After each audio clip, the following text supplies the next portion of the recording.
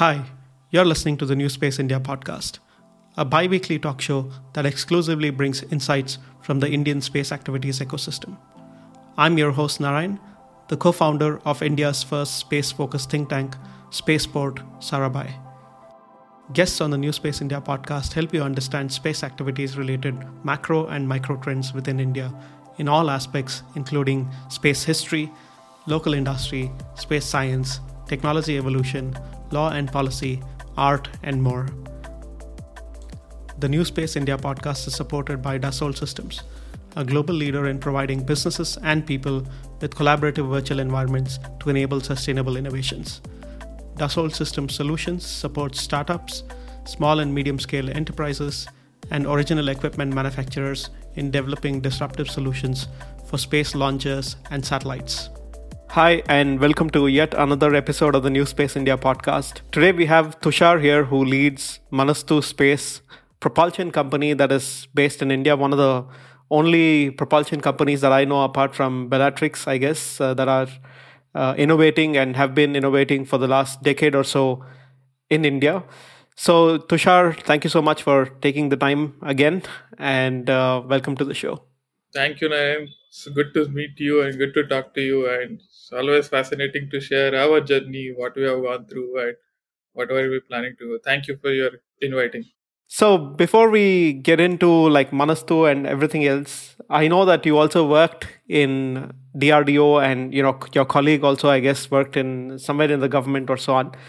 You need a lot of motivation to quit a government job in India to start a company as is. So, what led to the creation of Manastu? Was it job frustration, or was it, just the opportunity that you saw that you wanted to build a company for?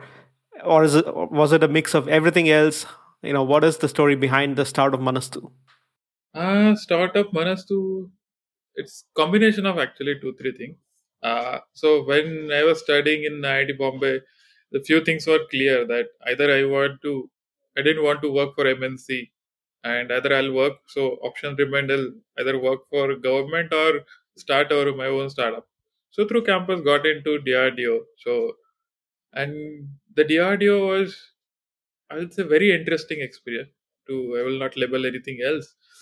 There, I got to do a lot of things. What is happening in the overall defense ecosystem, and how India is approaching, and where are the gaps that are there, and more importantly, how not to do the defense and some of the high tech developments also. So, got to learn a very interesting sets of things, and whatever I had plans of doing while joining the DRDO didn't work out the way I was planning to, because leaving many of the good private opportunities and other lucrative jobs, joining a DRDO was whole motivation was to do some amazing tech, and that took a hit with some of the decisions that happened. So, and simultaneously the uh, space was growing, and we could see clearly there are a lot of interesting things were happening. It was around 2016-17 also. So then took a plunge of leaving the job and starting Manastu Space. For me, it was straightforward, quite a straightforward, for a simple reason that it was not about whatever the job security was and everything is that comes with a government job, just one part of it. For me, the biggest problem was uh, you know going on the deathbed and trying, and with having that regret of not trying, of always what I was capable of, and what I always wanted to do. So that regret, not doing something was, and not doing what I always wanted to do, was weighing more than having a job security. So I said, this is the best time to get into. Let's take a plunge and let's see where it goes. And being an IIT Bombay alumni, it gives a lot of safety nets to try if things work don't out. So we took a jump with the head first, and things are been working out in very interesting ways that we'll discuss in coming. Right. And when you wanted to take the plunge and start the company, was it that the IIT Bombay had a entrepreneurship cell that offered you support, and that led to some sort of a gateway into finding some, earnings or seed money to begin with, or how did you actually make a plunge? Because of course, you either need to have or come from a very rich family to do something in space, where the family gives you seed money, or sometimes do something in software like we are doing, for example, where we have very little investment and purely it's code, and you can write code just eating 2 meals a day and build a product on top of that. Otherwise, you will need to have people who believe in your ideas and start investing in you so that you can spend that money to build that hardware. So, how did you come up with the seed funding, for example, for these ideas to then mature? So interestingly for us, finding a fund was actually, was, of course, some money is important to start running, but somehow for Manastu, things have happened with the time that whenever we needed a money, we found a way to get the money through competition, through grants or something. So we didn't wait for investor to come and give the money and then continue the process. So we took a plunge and started the working, and somehow every time we faced an issue, we got the money that we required and we found the support that was required. So I believe that passion of doing something that you always love will always lead to you to find a way to solve a problem, be that of a money, be that of a finding infrastructure, a mentor, or team member, teammate, co-founder, any of those things. If you really really want to do those things, you will find those things. So that has been the case. So for us, IIT Bombay was for sure a big help. We started working with the support in the IIT Bombay labs using IIT Bombay facilities, and professors helped us to give some of the access to some few lab facilities there, so we could start our little hardware development, and uh, not just the hardware development, as well as the mentoring also, how to go ahead in terms of technology, as well as and another. Then with a slowly in year and a half in the development, then we got a shell got invested in us in a very small amount, but more than the amount they started helping us from the R&D side, as well as the lab facilities, some of the material that consumable that we wanted to buy, which are the expensive materials. So through that we found a way to get the work done. So if someone is not giving money, we'll ask them for support in kind. If someone is not able to support in kind, we'll ask them to connect in, make some connections that we can help us in finding some alternative to that. So that has been the case every time we face the problem, and that's how we found a way. And that's how the Manastu took us started. Very slowly, we started in our lab with almost minimum support in terms of financial background, and as well as any initial investor, and then things took on organically as and when required. When you look at the whole propulsion game today, it's changed drastically over the last 10 years or so, I guess. A lot of the propulsion around the world has been hydrazine oriented and essentially very toxic. I know that even if some few milligrams or whatever micrograms of these kinds of things enter your body, you can die as quickly as, like, I don't know, a few days or something like that, or even a few hours. So these are very difficult technologies that have taken quite a long time to transition. And from what you guys are trying to do with green propulsion and so on, this is a kind of a game changer in propulsion technology in general. And essentially, this has been evolved in the last 10 years or so in many different parts around the world. So before we get into what Manastu does itself in green propulsion, I would love for you to kind of give a brief about how propulsion has evolved in terms of propellants and toxicity and carcinogenics and so on, and how this new era of propulsion is either saving time or saving effort, or removing health hazards or so on. Yeah, very interesting, very good question actually. To be frank, space propulsion did not change much till last 10 years. I'll say 10 to 15 years or so. The government was, especially the NASA led support effort, and few other companies were doing some finding an alternatives and trying few combinations, but the really efforts really took off since 2010 or so, 2000, I'll say 6 or so, and then big way since the European Union blacklisted the hydrazine under the REACH program, and they gave the industry 10 years. So that was 2011 10 years is 2021, but because of COVID, those timelines have a little shifted. So industry got the hint basically that it's at high time that we need to go move out of this hydrazine. To give you an idea, the scale of a problem is that hydrazine is 2 times toxic than the gas that led Bhopal gas tragedy, which is methyl isocyanate, and it is as toxic as some of the cyanides that are there. So we know what happens when there is an accident, when there is a leakage, when the vapors. Vapors are also toxic. When you inhale, when you are working for long duration, when you inhale those fumes, that is also carcinogenic. So in all, on the name of space development, using space for the betterment of Earth and all the treaties we signed, we are killing a people on a ground slow death. That are the behind the scene unsung heroes who are dying unknowingly, knowingly over the period of last so many decades or so, I must say. And the obvious question comes in, then why were there not been much efforts before last say, 10, 15 years ago? For a simple reason, it works well. The hydrogen people are comfortable in terms of how it performs, how it behaves under different conditions, what are the properties, the technologies around it, was well laid out. So that's why that inertia that always the space industry always had, because the space has been done by the large corporates, NASA's and ISRO's of the world. And since last 15 years or so, now this commercialization has started in a big way.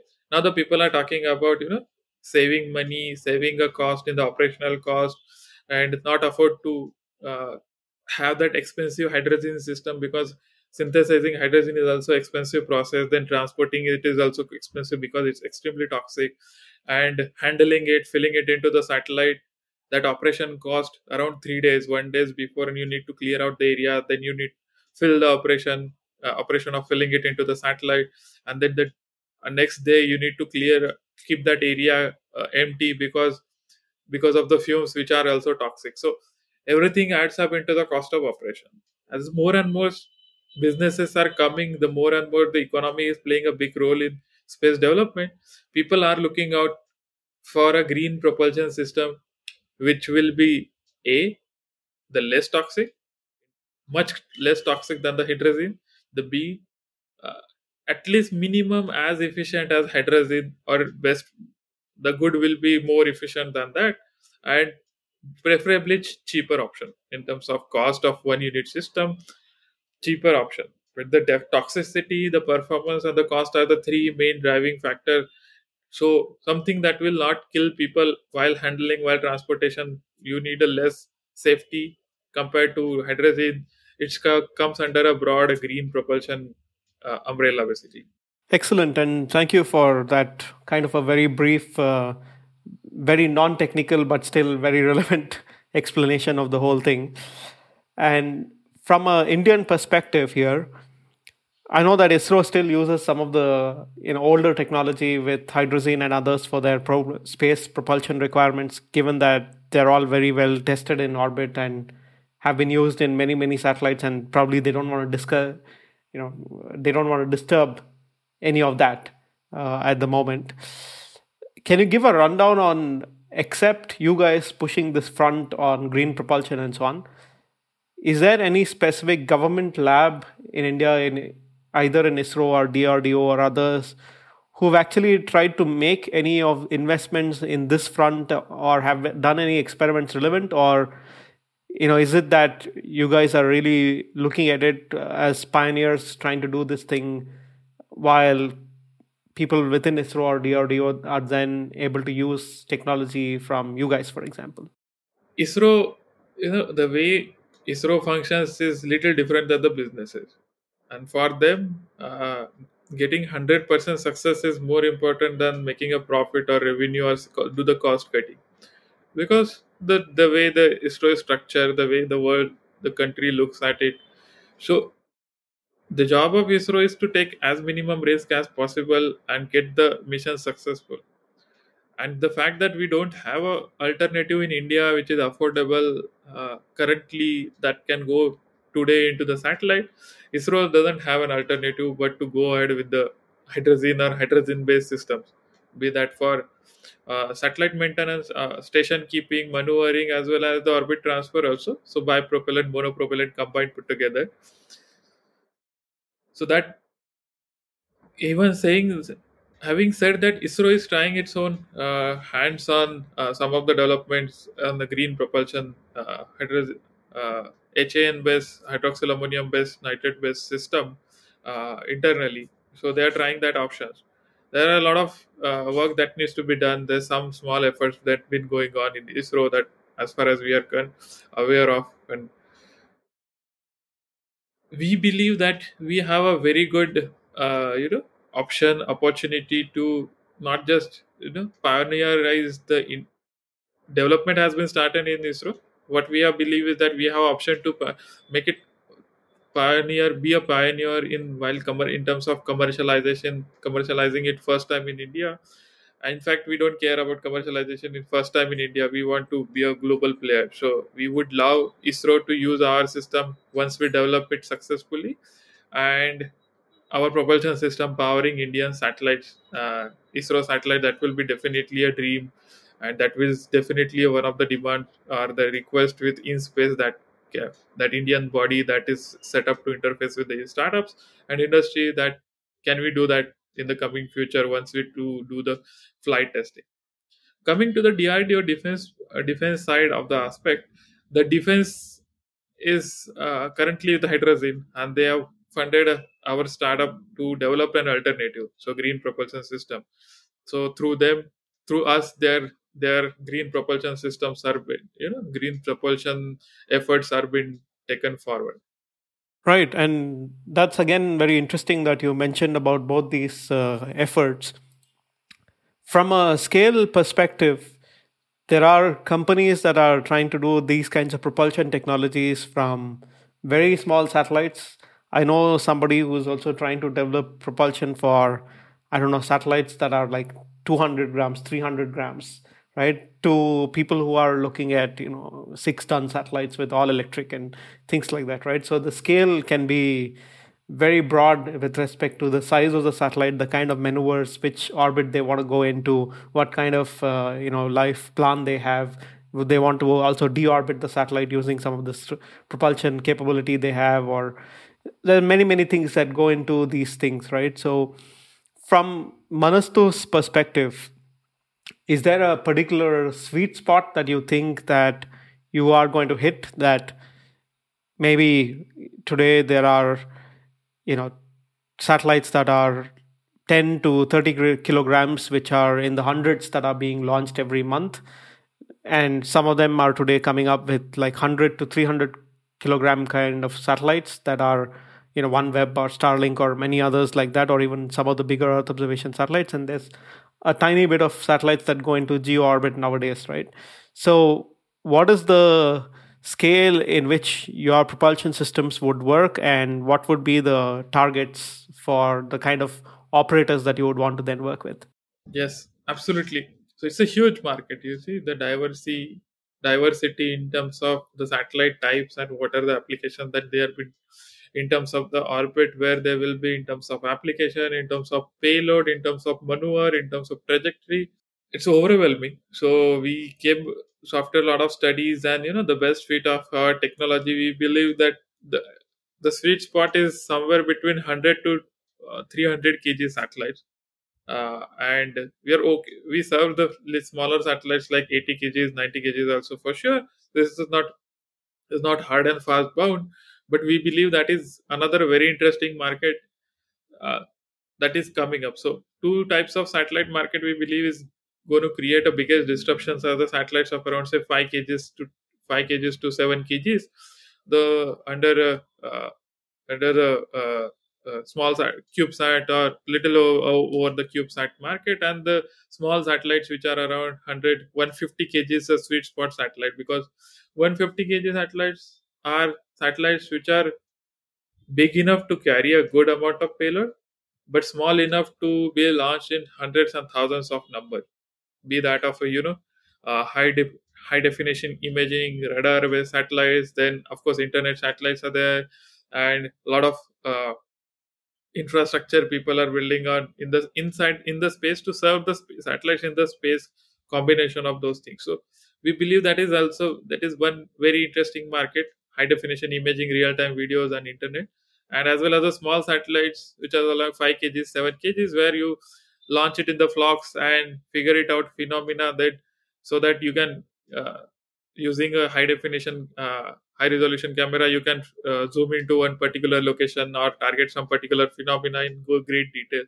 So combination of those type of satellites working in sync will be a game changer, and that is what we believe will be a very interesting case. So that's why we are also, nothing stops us to go serve satellites which are around say 50 kgs, or satellites are of around 300 400 kgs, as long as the thrust that required by them matches with us, and the duration in which we are qualifying our propulsion system is in the same range of their qualification as well as their time duration.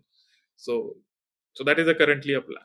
Nice. And from the perspective of the technology itself, there's probably two elements of this. I'm no propulsion expert, but from a logical standpoint, at least when I look at it, you kind of need to engineer the propellant itself, the kind of the green propellant that you will probably look at, and you need to engineer the device or the thruster itself to be able to fire the propellant that you will be then be using it, right? So they have to work together in that sense.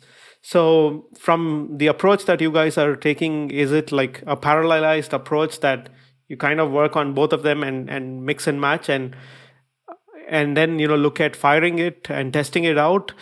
And let's say on top of that, how good is like the private sector talent pool and infrastructure and supplier availability for some of the components and the tests to be conducted to realize all of these things?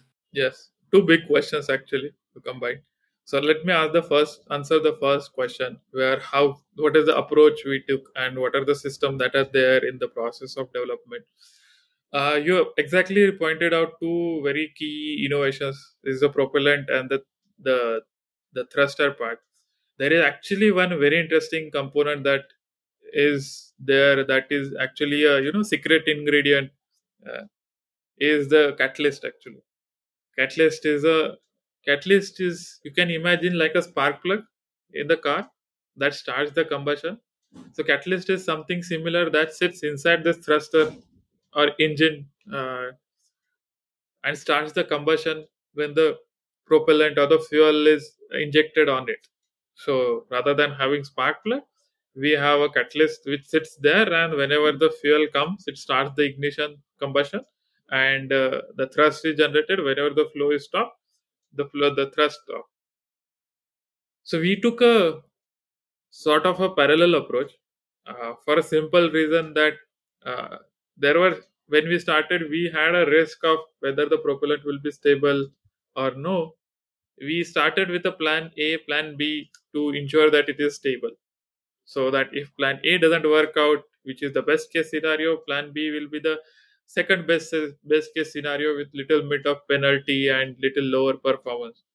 So, and then even in that plan B, whether it makes sense to build a system from customer point of view in terms of economics, as well as the USP point of view to the satellite manufacturer, that made sense. So we took that decision. So we started with this plan A, plan B for propellant because it was new. Other two aspects, the thruster and the catalyst has been figured out by some of the companies worldwide. So we know it can be done. It's just a matter of time that we do it with R&D, experimentation and iterative testing. And then the third part is the thruster. So we know it works. So it's a matter of time we re-engineer the internal design in terms of injection pattern, how the combustion happens, what are the lengths, the dimensions, etc. of the engine. We are figuring out that combustion in a more detail. So all things doing parallel is the approach that we took, with a plan A, plan B of each subsystem. It does, if A doesn't work out, what will be the B, and what will be the penalty, and what is the risk associated with, so everything on that line. Coming to your second question about the talent infrastructure, oh, India needs a lot of work on that side, especially infrastructure point. So we have a good talent. We have a really, really good talent. We have seen people from very simple universities, not very known universities in the local towns, coming and doing some which has never left their home city and coming and staying with us here in Mumbai in the midst of this metropolitans and one of the most active cities in the world, and doing some fabulous job. And that includes convincing ISRO DRDO scientists about the work that we are doing, and then getting up, convincing them in the different reviews. So we believe there is a lot of potential. There is a lot of talent. Yes, there is a gap between trained talent.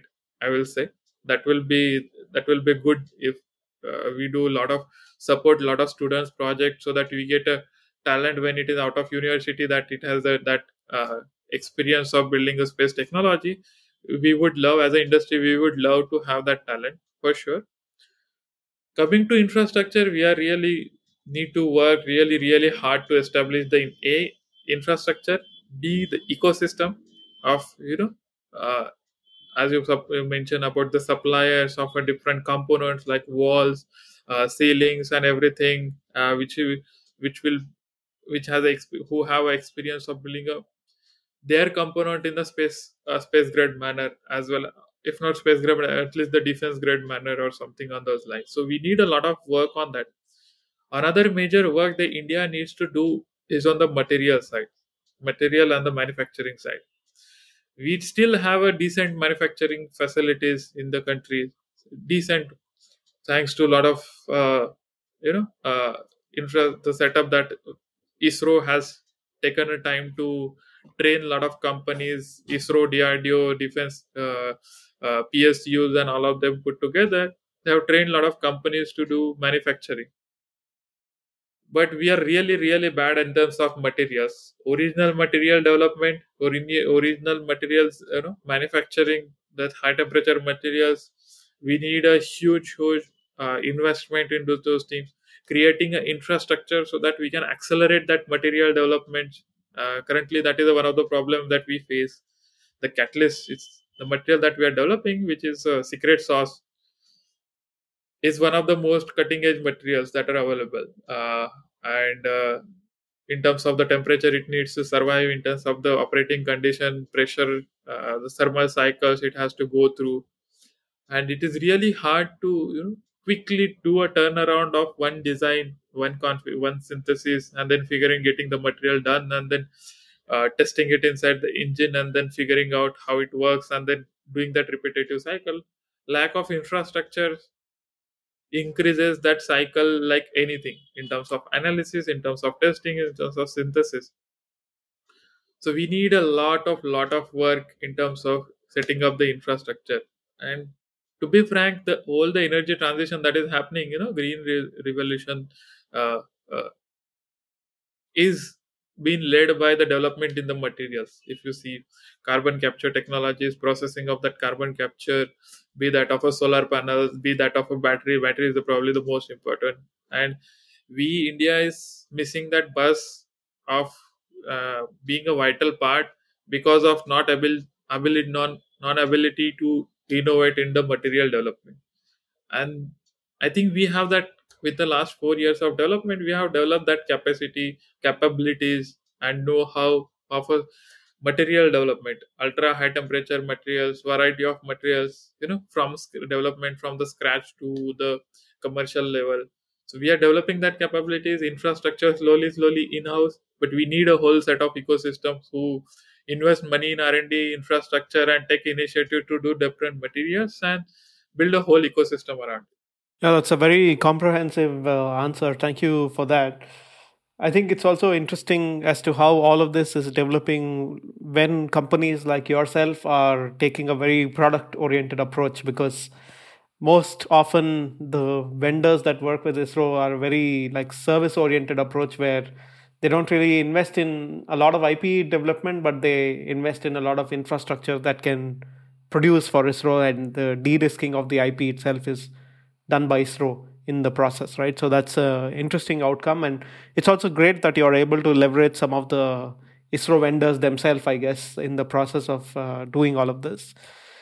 But let's say from the adoption perspective on how do you actually test this in space, you can do a lot of ground-based testing in thermovacs, and do all sorts of tests of cycling and firing and all of these things. But at the end of the day, of course, adoption only comes when you're able to put this on a satellite and say this is fired in space and this is now working and it's gone through so many cycles, or you're able to fire it so many times or so on, right? So how do you see this working for you guys? Will it be that you will be directly flying on a customer's satellites, or do you work with somebody like an IIT Bombay, who is where you come from as well, that they just put some of your thrusters and say, we'll fly the satellite and we'll qualify the thruster for you on board one of these satellites?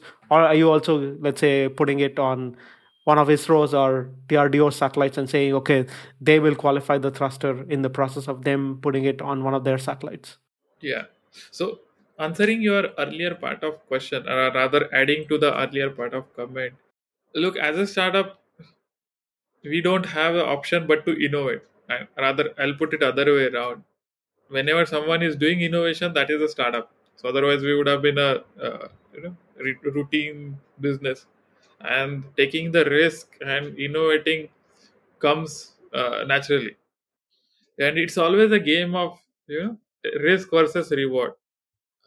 People are okay to take a low risk, the manufacturing for ISRO, to the design that ISRO has provided or the DRDO has provided, the missiles and all those things, and take a very small share of the whole product, or the economy, versus someone who takes a risk and build a system around it and then qualifies it and put into the production and take a big chunk of the profit, the margin in that whole product. So you can compare, like, think of a iPhone, Apple versus Foxconn. Do you want to become a Foxconn or do you want to become Apple of any particular product is what you need to decide on.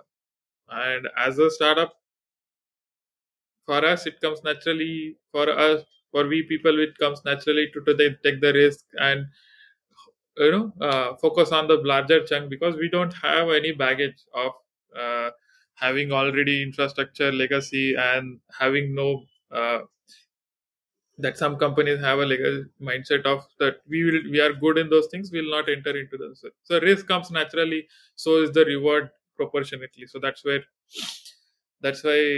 we had to, and we are here because last generation did not take that risk of innovating. So someone had to take a risk, and we can't point a finger that no one is doing. So we took a plunge and we decided, let's do this thing and let's establish the ecosystem. So at least next generation of entrepreneurs will benefit from the decision that we took.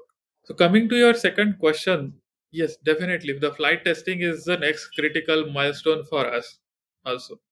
And for that we are working on three potential options currently.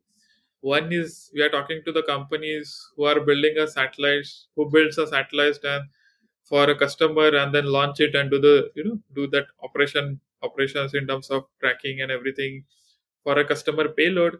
We are talking to such a customers who will do flight testing for us.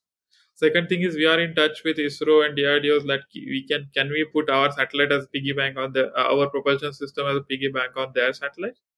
And the third is the best case will be the some of the companies who are building a new satellite. They build a satellite and they want to test their platform. So we build our satellite and we build our propulsion system. They build a satellite, so they take care of a share of a cost of building a satellite and launching that much weight, and we take a share of a cost of building our propulsion system and launching it into the launching cost of that much of weight.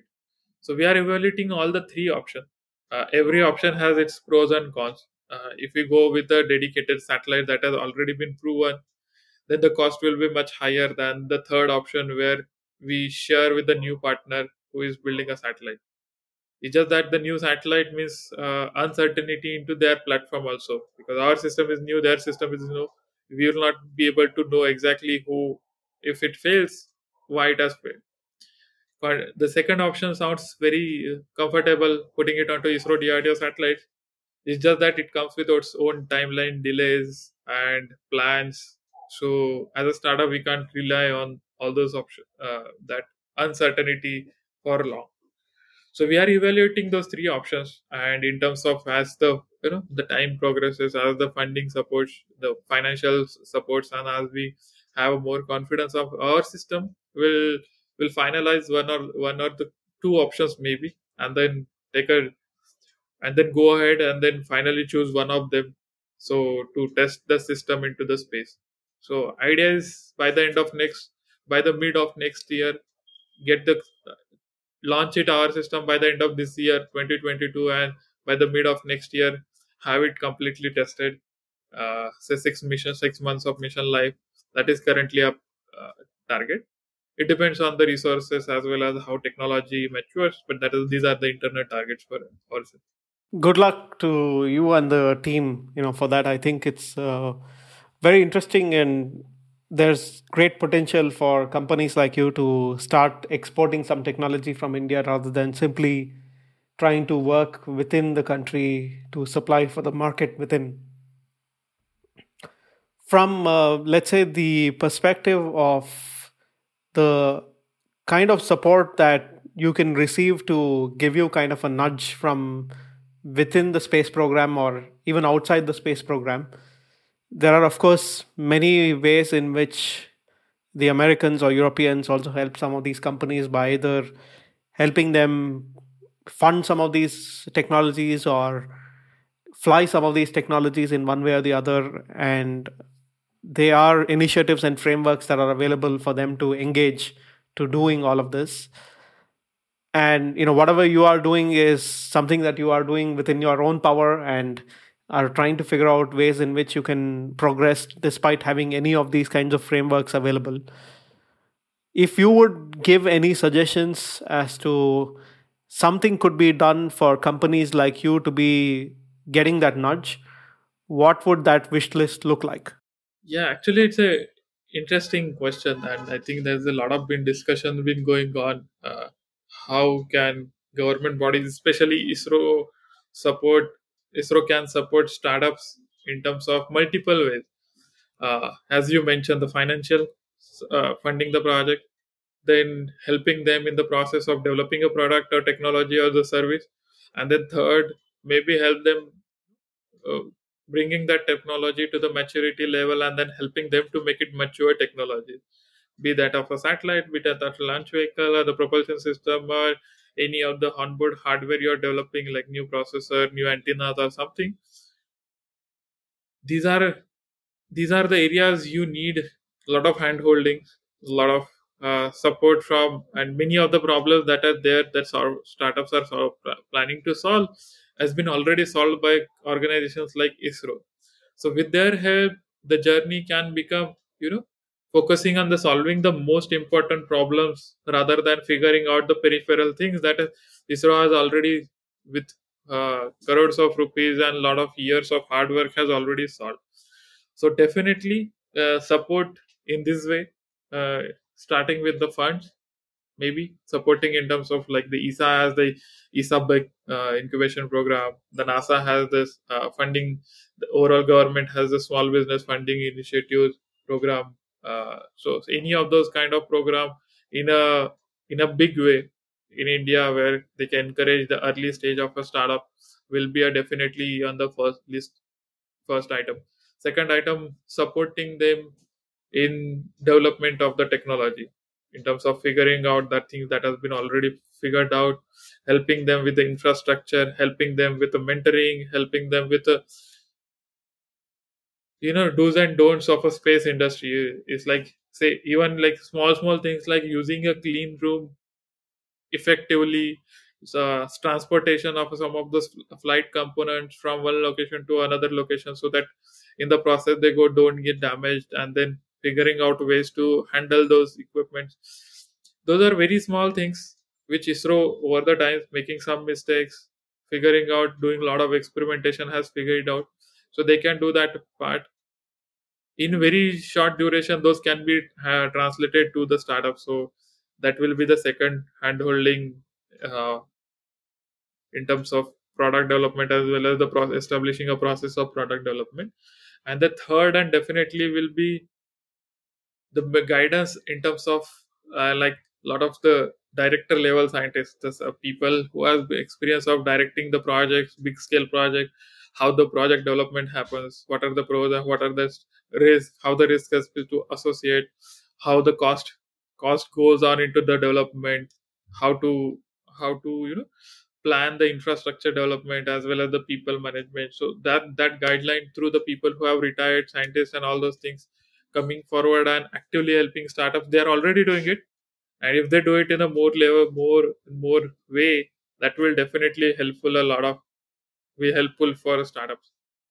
Another vertical that government and even overall ISRO can help is to making a clear policy line guidelines and helping startups to figure it out what does that exactly policy means and how can we leverage that policy to create a world class product, world class service, and rather than hampering our own startups and services in India. So the policy wise framework, the rules and regulation norms of those things, helping the startups and setting them in the first place, and then helping the startups to fulfill those regulations will be a very important support the government, including the ISROs and other bodies, can do to help a startup. So these are will be roughly top level four or five items on my list.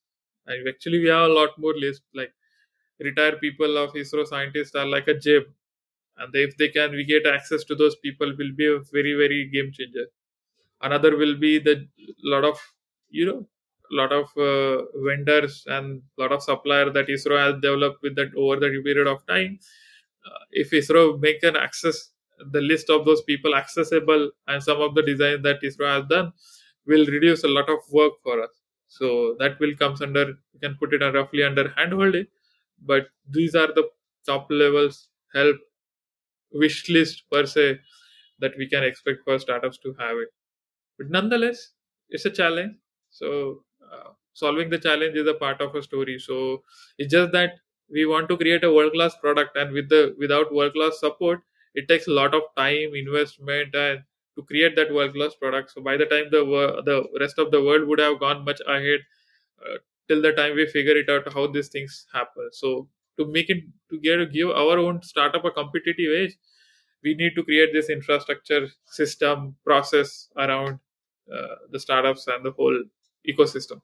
That's a very comprehensive list and very nice, actually, explanation to what are all the things that can be exploited within the country to support companies at the end.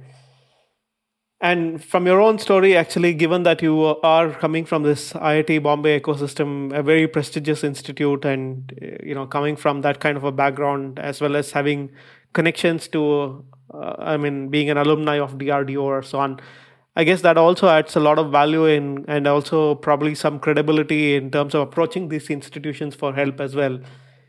If you weren't from any of these institutions, not any big name institution or of that nature, would you have been at the same place that you are today, or would the journey have been a lot more difficult, as from your experience so far? Interesting question. Let me think. For sure, journey would have been different. Maybe difficult, if you ask me personally. Mm, for a simple reason, uh, you know, forget about the infrastructure and contact and any other support. The biggest support that biggest help support the IT, the tag of IT Bombay gives is that when is that you have that safety net that if this doesn't work out, you have multiple more options. When you join the first, what makes IITs little different or valuable is that it's not about the infrastructure or it's not about this anything else. It's just that the mindset. When the person joins an IIT on the first day, that they've been told that they're good, they're the topmost, they're the cream of the nation and so called, and that goes into the mind.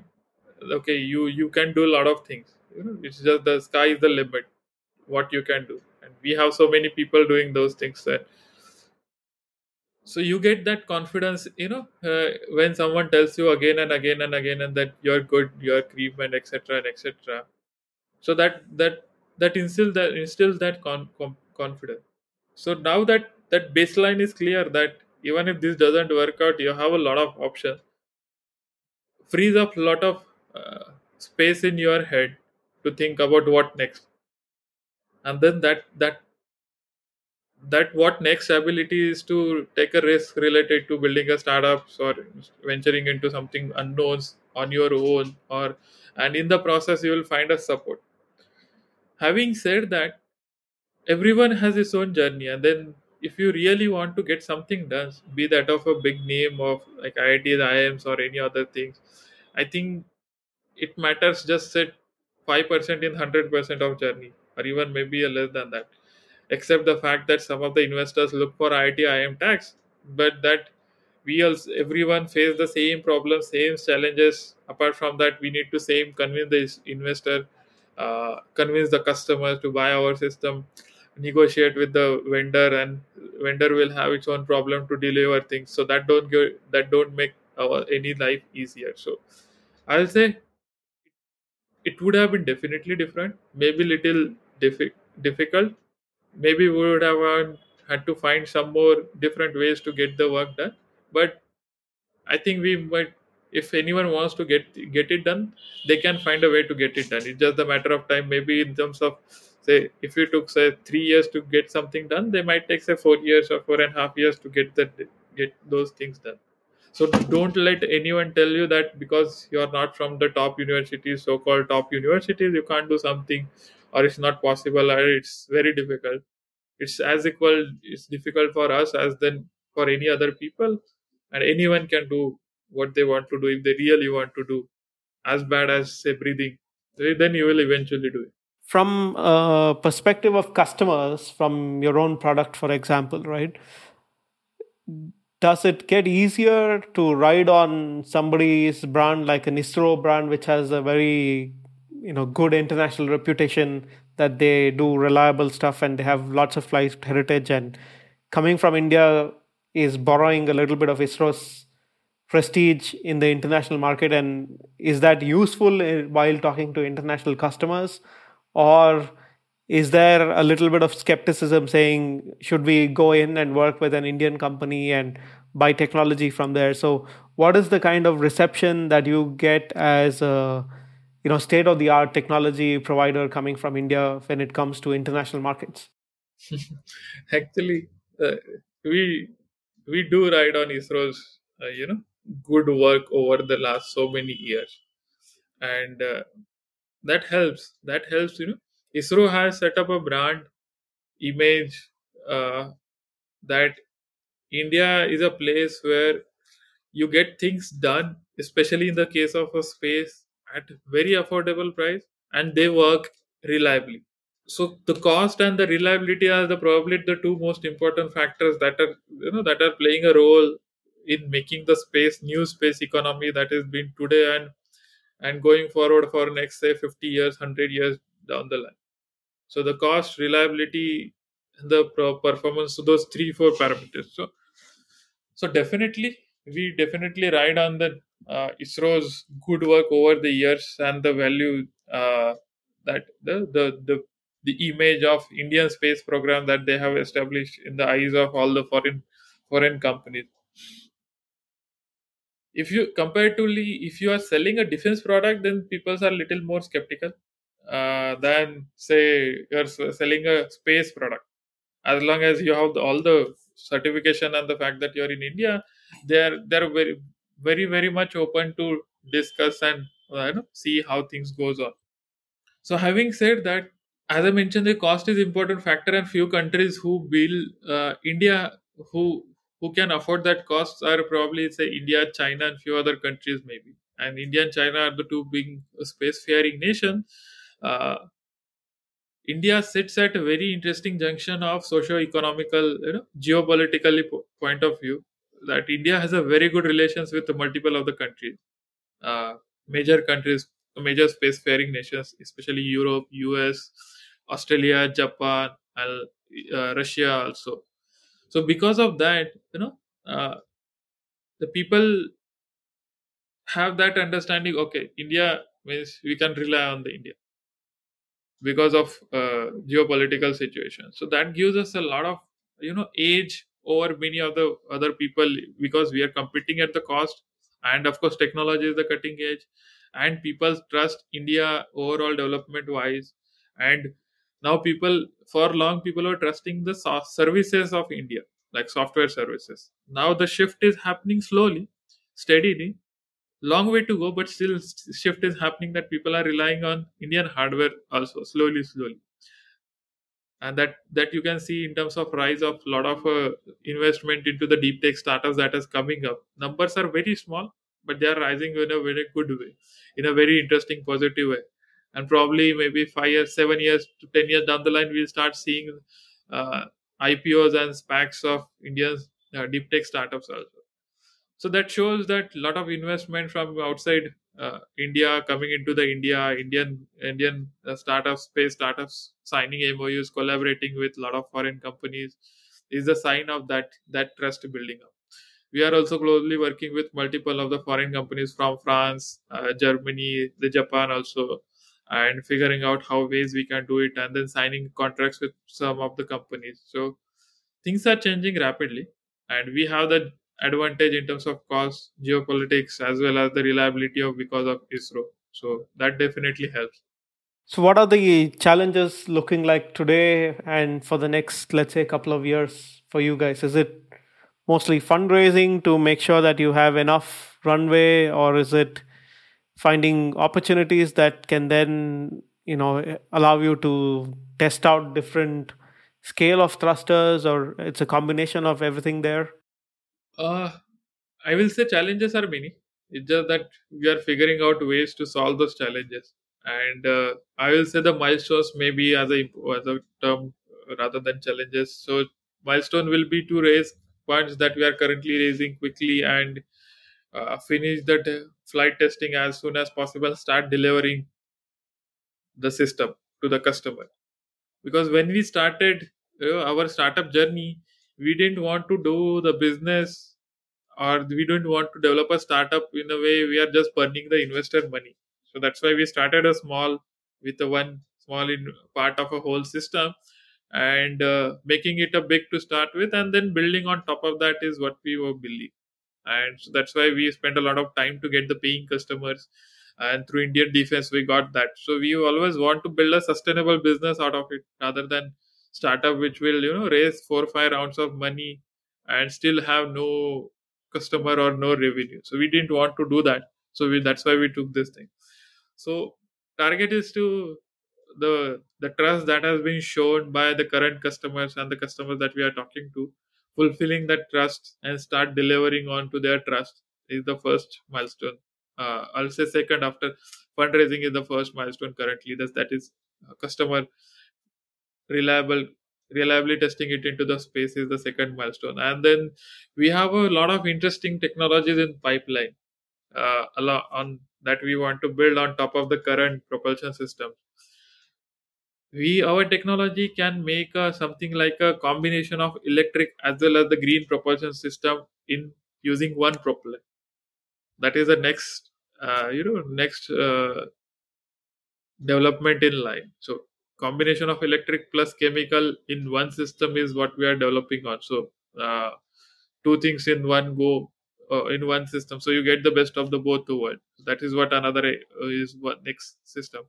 Along with that, we are also working on planning how can we support the customer from end to end. So start of life, where we give them a propulsion system, to in place refueling as a service to extend the life. And then once we have a platform which will can do a in space refueling, which we believe is another major growth, major development that is going to happen, is the in space services, be that of a refueling, be that of a uh, as a bus, a space tug, or be that of a debris removal service like what Astroscale is happening. So refueling is what we are targeting, so that we can support customer from end to end. So there are 4 5 I'll say a very interesting technology that are lined up after this thing. So delivering on the current promises and then going ahead and building on to top of the current technology to build an amazing product is are the main challenges for next 3 or 4 years that we are currently working on preparing up, gearing up as we go. Great. I think that's actually a very interesting overview of all the things that you have planned in the next couple of years, and it's very comprehensive as well. Good luck to the team, and I'm hoping that you guys and many of the other new space companies that are all starting out to get into this more of delivering to customers, maturing their products, and then eventually entering the market with a buzz are able to succeed and then create a wave of some of these companies from India who are actually going to be starting to compete internationally and grab some of the market share. I think that is the only way that we can basically coerce the government in one way or the other to support the sector more, because at the end of the day people need to see some evidence of success coming out, and then I guess only then I see the system giving a better push that there is some evidence that this sector is about to grow. Yes, a very valid point, because is we are in the for last still this year and maybe next year we are in the nascent stage where we are just many of the startups are raising money. In a year or two, it's a time that we start delivering to the promises that we made it to all the investors, customers, and all of them, so that we can build on those promises and raise more money.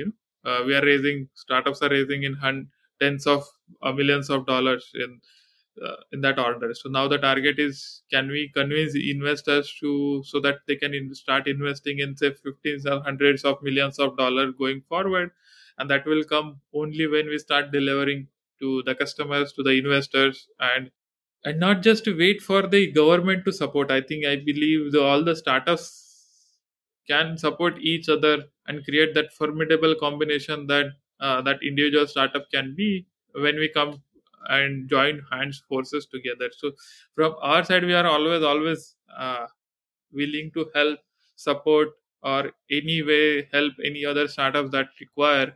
And we believe if even all those current startups are there, if they join together, then will be a very very interesting force to reckon with that we have currently. And then so this is the way forward, and definitely government today or tomorrow will take a notice. Government is taking a notice in a big way, and a lot of initiatives are the sign of it. It's just that we need lot more work can be done, lot more. There is a lot of margin to do that work development from government side. But as we speak slowly, steadily, that change is happening. So it's very welcome change. But we startup needs to come together, help each other, and build an ecosystem rather than competing with each other. Yeah, absolutely. And again, very well put. Thank you so much for spending the time in recording this episode. It's been very educative for me as well to see how a company like you matures in a country like India, for example, getting out. And I'm sure that the listeners will also find it very interesting.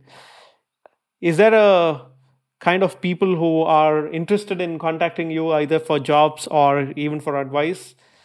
What is the best way of reaching you? And if there's also kind of people who you want to reach out to you, what would those kind of people would be?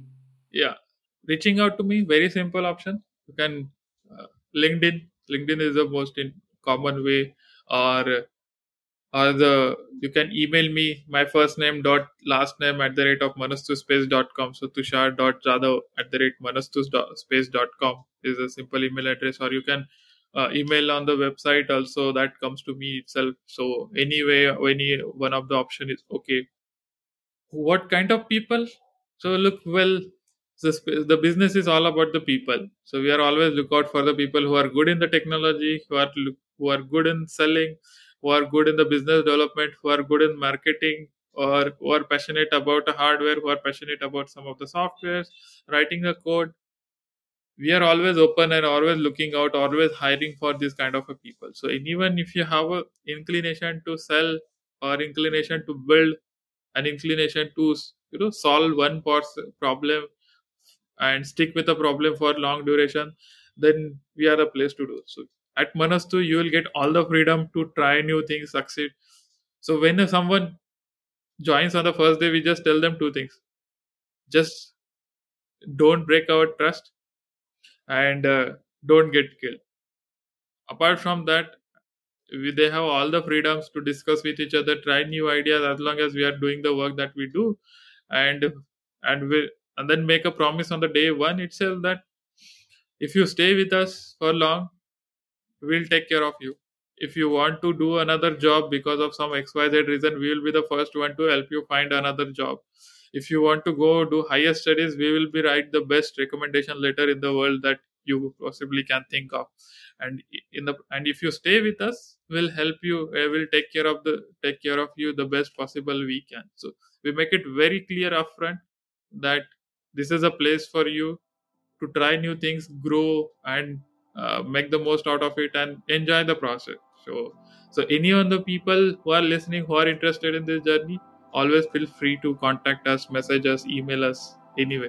Fascinating and very well put again, Tushar. Thank you so much for taking the time, and good luck to the team again. Thank you, Naren. Thank you, everybody. It's always fun to talk to you. Thank you so much. Thank you for listening in to this episode of the New Space India podcast. If you enjoyed this conversation, please share this episode with anyone you believe will enjoy listening to it. You'll be able to find the New Space India podcast in any of the podcasting platforms that you may be using, including Apple, Google, Spotify, YouTube, and others. Do subscribe to the podcast in case you want to receive new episodes automatically.